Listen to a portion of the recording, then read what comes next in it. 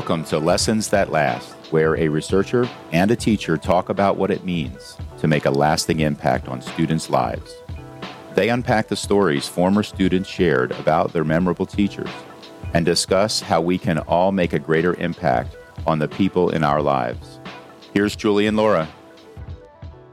Hello, and welcome to the Lessons That Last podcast. I'm Julie Hassan, professor, researcher, and big fan of teachers. With me is my charismatic co-host. Hi, I'm Laura Estes-Swilly, English teacher, writer, and planning to be charismatic today. Always. I mean, there's not even any to plan. It just comes with you. It's like grits here in North Carolina. It just comes with. You just get it. Comes with the dish. We are going to talk about a story that you and I have loved talking about. It's one that's been in the collection for a while. It appears in the book Safe, Seen, and Stretched in the Classroom in chapter 8, which is the chapter about how teachers impact the formation of students' identities. And this story is about Drew and Mrs. Perkins, his high school English teacher, and a special recognition. So I'm going to start here, Laura. Do you remember a special award or recognition that you received as a student? I don't. I think the recognition I received as a student was in response to more organized competition. We've talked in previous podcasts about me doing public speaking and that kind of thing. And I won awards for that, for things that I prepared for and practiced and then competed. But I just don't remember teachers giving classroom awards. Do you remember that? I don't remember specifically classroom awards. I know I got awards and recognitions for things because my mom saved this Rubbermaid box of them, so I can see them. I don't know that they were especially memorable. Like, I don't look through that box and have memories of them. And I don't remember our teachers giving out certificates and awards for things. I think I more remember like feedback that came that meant a lot to me. Like Mr. Resoniti was my high school English teacher. And when he wrote feedback on a paper, like the praise didn't come easily. And it was clear in the feedback that he had carefully read and reflected on that paper. And I have memories of that, of feedback from him in particular, but not necessarily an award or formal recognition. As teachers now, we know kids get lots of awards.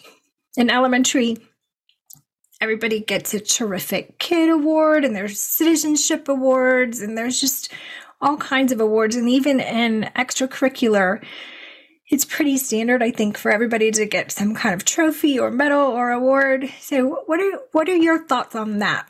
So I think that rewards and awards are really valuable, and they should have some clear-cut definition to them. I can give you an example. At my school, we've always done Student of the Month, one for each grade. So there's 4 grade levels. And this year we had a new person in charge of the Student of the Month.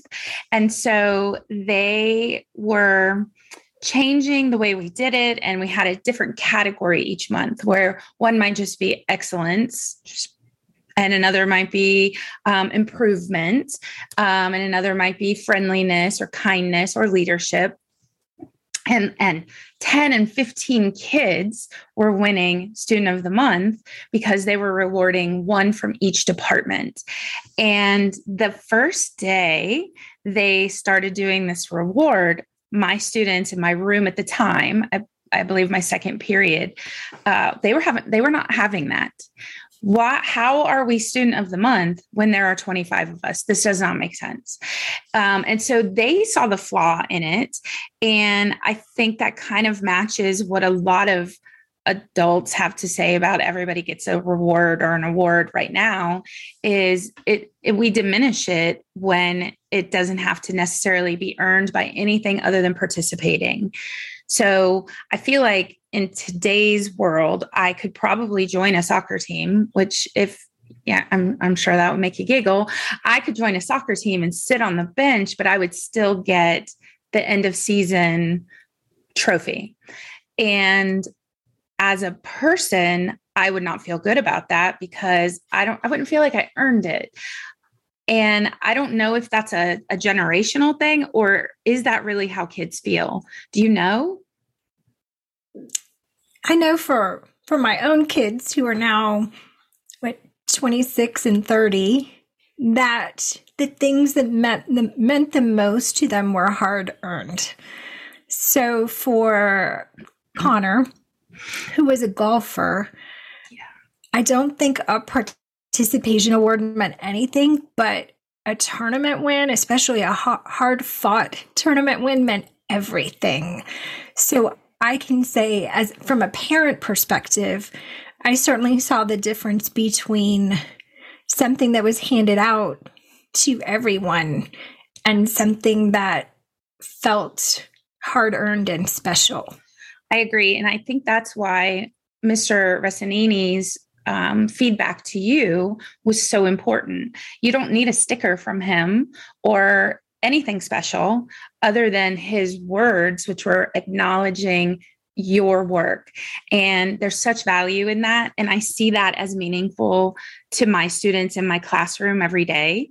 We all want to be acknowledged for what we're doing well and also coached on what we're not doing well. And that's part of the building of community and the building of relationships. But I think it's important to reward excellence. And I think it's important to nurture those relationships into excellence. Yes. And I do sort of remember Mr. Ressanini giving out Jolly Ranchers or something like that, which was great. But it didn't mean as much as the feedback that came with it from him, which is so similar to this particular story. So would you share with us Drew's story about Mrs. Perkins? Absolutely. I'm excited to do that.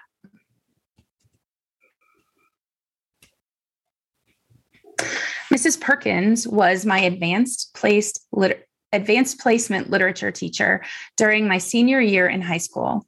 It was a challenging class, but she found creative ways to encourage her students. She had a box of pencils with a personalized message printed on each. Mrs. Perkins is proud of me. When a student accomplished something impressive, Mrs. Perkins would bestow a pencil. Seniors are too cool for most classroom celebrations. However, we all coveted the Perkins pencil.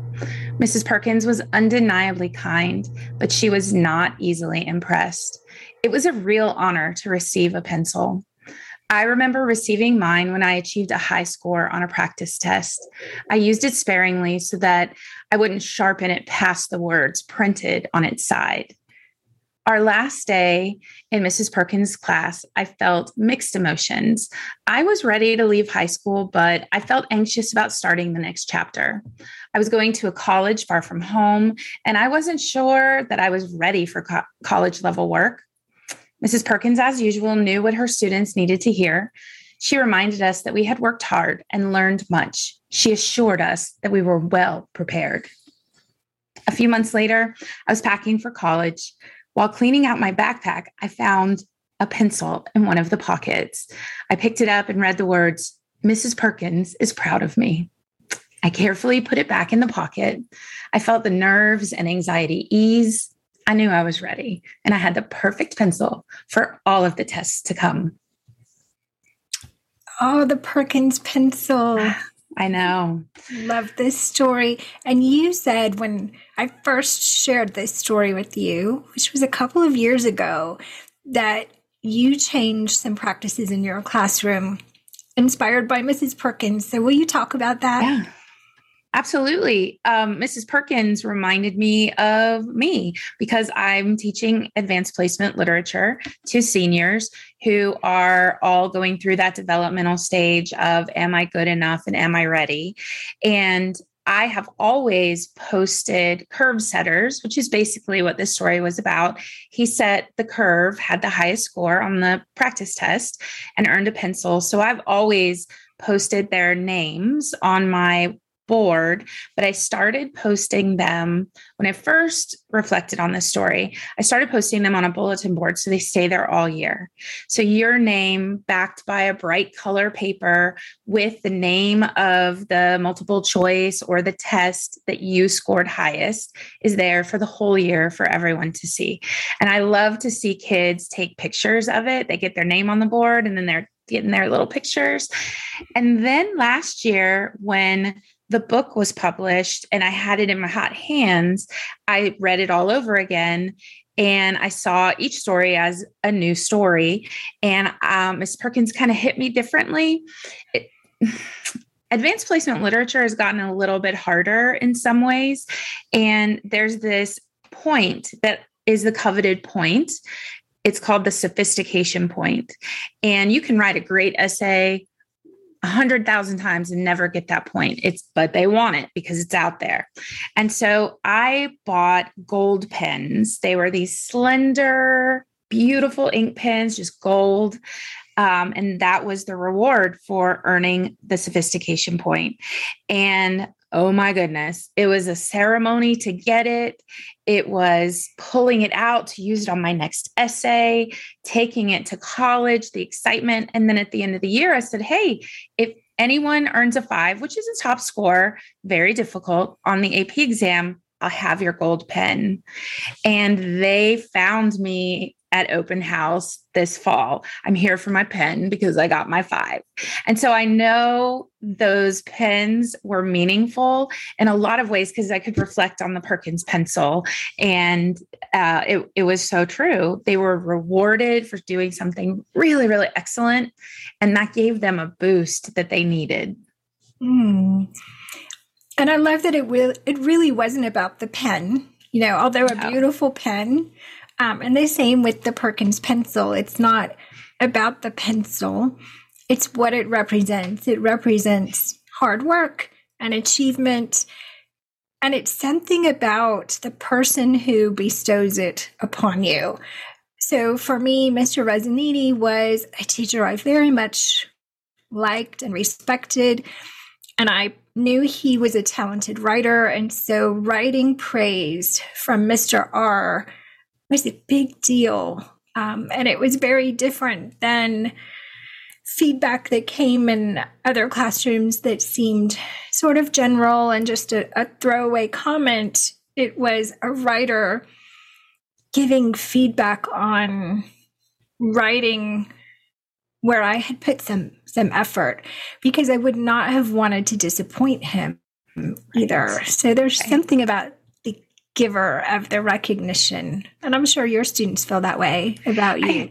I hope so. I do a lot of where we write something and then we workshop it together and we share it together.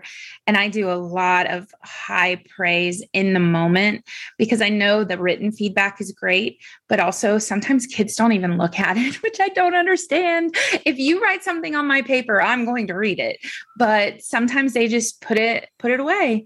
And so in the moment when I can boost the thing you just did and talk about what really, really worked and how that could be a role model for the rest of us, and I'm doing it publicly, that type of praise really makes a difference. I see kids rise when they get that. It's just putting air in their tires, and it makes them feel so confident walking out of my room and walking back into my room. Confident and motivated to put forth best effort, because if you put forth effort and no one recognizes it, or it isn't received any differently than when you sort of halfway do something, then you're not necessarily motivated to put forth best effort, unless for some internal reason that subject is super important to you. But that's not most of us. Most of us rise to the expectations of our teachers. I'm wondering too about this sort of debate in education over recognizing effort versus recognizing achievement? Like, what are your thoughts on that? Some kids in certain subjects or in certain sports are never going to be the top performer because it's not necessarily the thing that they naturally excel in, although they may love it and put forth some effort. Where do you fall on the recognizing effort versus recognizing achievement debate? I don't know exactly where to place myself in that, partly because I look at it as a learner and as an educator, which is what I do with most things. I try to see myself learning it or working toward a goal that I'm putting in front of my students. I don't think it would have meant anything to me to be rewarded or recognized or have gotten a great grade for my effort. And I don't think that I was an unusual student. I think if we surveyed 100 kids we went to high school with, they would be like, oh yeah, she was just a regular student, not that interested, right? Charismatic. Gifted in some things and in others, just sort of like trying to get by. And I knew I was trying to get by. So if you give me a B+ for my C- effort, I don't respect you. That's I even as a teenager, I think I would have a problem with that. Would I take it and run with it because it made my life easier? Of course. But would that be a teacher who would have actually taught me and a teacher who I respected and wanted to impress and wanted to grow right in front of? Not at all. And I think that's probably the bottom line. We're not helping kids by only rewarding effort. I think that a lot of that is built in to our curriculums and our classrooms anyway. If you come to class and you make the effort, you don't have to be the best or the most brilliant. You have to do your thing and you'd probably be fine, but you're not excellent. And that's okay because you're probably excellent in a different classroom with a different subject and you, student, know the difference. So what kind of game are we playing? That's interesting. This was a big debate when I was a second grade teacher because we had this reading program and you got points for reading books and taking tests. Yes. And I won't give my opinion on that particular program. It was what it was. We were required to participate in it and use it. There were some ups and downs to that program. But what we found was the same kids won every time because they were good readers, they were fast readers, and they had a lot of parental support. And then we had some students who were never going to win the reward. And the reward was like, top prize was going to lunch with the principal. And then it went down from there to a few different kinds of rewards. And I remember advocating, because every kid had a goal, that if you met your goal, you should go into a drawing and we would just pull from the goal meters. And I had a kiddo, his name is Terrell, and he was diagnosed with a learning disability. But oh my goodness, no one ever tried harder. And he met his goal and he got picked to go to lunch with the principal. And like all of us, like the whole lunchroom, when his name was drawn, just were so excited and happy. And he, I think, did a happy dance that lasted for days. So I always think about that as well. And I'm not sure. I think it's nuanced, right? When is it appropriate to make rewards based on effort versus first place, achievement? I don't know. I think what you said was so important and it hit me as really important. He met his goal. We don't all have to have the same goal.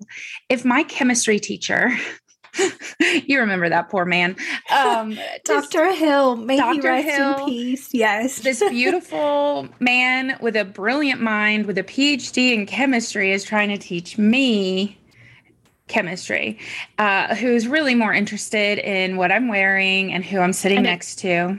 And a different kind of chemistry. So much a different kind of chemistry. So if he had made a goal with me, because I know that's how goals are set, even in second grade. So here's where you are. Here's the end result where we need you, but what could we work on in between? And if he had set a goal with me, if you'll do your homework 3 out of 5 times, if you'll make a C on a test, and then kind of supported me toward that goal, and then rewarded me when I hit that goal, that I'm going to respect, because you helped me make the goal. I know what I need to do, and I don't have to try to do it all at once. I have to do it in the next step, which is the stop failing tests and get a C. That's respectable to even me as a student. And it is not an empty reward. It's not an A for effort. It's an A for working so hard to achieve the goal. And that is worthy of praise and recognition and all the things. So maybe that's a good way to think about it. How do we set goals with students and then recognize the meeting of those goals? And I think you said something important. It can't be an easy goal. There has to be some stretch in that goal. So we have to know where our kids are, figure out what's a reasonable, achievable, but challenging goal. And then how do we celebrate progress toward it and the meeting of it, which we can do for any kid. That's not something that's out of reach for any student, but still builds confidence. And like a goal is super motivating if you feel like you can achieve it and you have some support in getting there. Absolutely. I was thinking about us as professionals, all of us, everyone listening, hopefully lots of teachers, but also people who love teachers and people who know teachers, and they all have jobs too. Give me a goal at my job as a teacher and support me and recognize me as I'm working toward it, and then recognize me for achieving it. Don't just send me out in a boat in the middle of a lake and, say, okay, paddle. And so if it's right for us as adults, then it can't really be wrong for kids who are working toward becoming adults. We're all learners and we're all growers, and we're all trying to master our craft, whatever our craft is. If it's second grade reading, if it's fourth grade writing, if it's 10th grade chemistry, that's my craft when I walk in the room, and I need to master it because I need this credit. I don't want to torture Dr. Hill 2 years in a row, right? So it's the same basic idea, just on a higher level or a lower level. Yes. So let's bring it home with this. If principals were to recognize their teachers for meeting goals with special pencils, what would you like to see scripted on that pencil? Got your attendance in 5 out of 5 days. I don't know. What would you put on a pencil? It's funny you bring up attendance, because to me that seems like not an issue. But I know, as a principal, that's a huge issue. How many people on your campus are not taking attendance? And it's even a little bit harder for some reason in high school, because we have to do it 6 times. I mean, that's a lot of doing that's a lot attendance. Of attendance. Right. So I don't know. I can do it. It seems fine. So maybe if you had a group of teachers with difficulty in attendance and you were supporting them and helping them make plans in their classroom to get that done, then I probably would expect my pencil to say something like attendance rock star, because that's what we're working on. If I'm going to be rewarded with a writing utensil, I would like it to be a black pen, and I want there to be like a rhinestone on top. I want it to show the shine. It doesn't even have to have words. It's even easier than having words printed. you got to know your people. But if you're creating a culture of excellence, shine like diamonds and just give everyone who's really meeting their goals something that's connected to that idea. Little bling. To me, sounds like a no-brainer. I mean, if you can do it in your classroom, you can do it in your school. I know. I'm thinking of a pen or pencil that has a little graphic of an ice cube on it for like when you don't lose your cool with that one kid, Yes. Yes.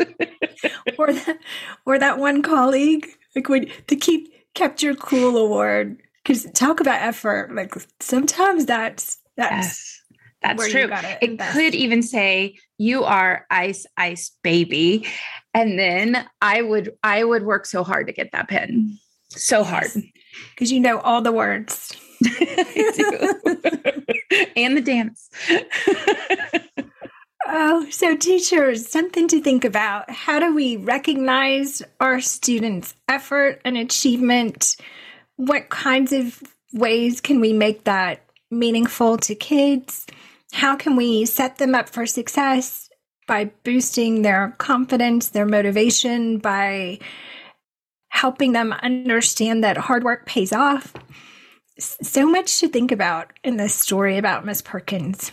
So as you head into this week, teachers, thank you for the effort that you make. We would send all of you a Blingy pen or pencil if we could. But virtually, we're sending some virtual bling your way. So have a wonderful week. We don't deserve you, but I'm so glad we have you, teachers. Please make sure if you're watching on YouTube or if you're listening on Spotify or whatever podcast platform you prefer, that you subscribe so you don't miss an episode. And as we said earlier, this story, Drew and Mrs. Perkins, comes from the Safe, Seen, and Stretched in the Classroom book. We'll link that in the show notes. Have a great week. Bye, everyone. Hey, thanks for listening to the Lessons That Last podcast. The story Laura shared today can be found on the Chalk and Chances website, along with many more stories and resources. Just visit chalkandchances.com. You can even take the quiz to find out what kind of memorable teacher you are. See you next Sunday for another episode of Lessons That Last.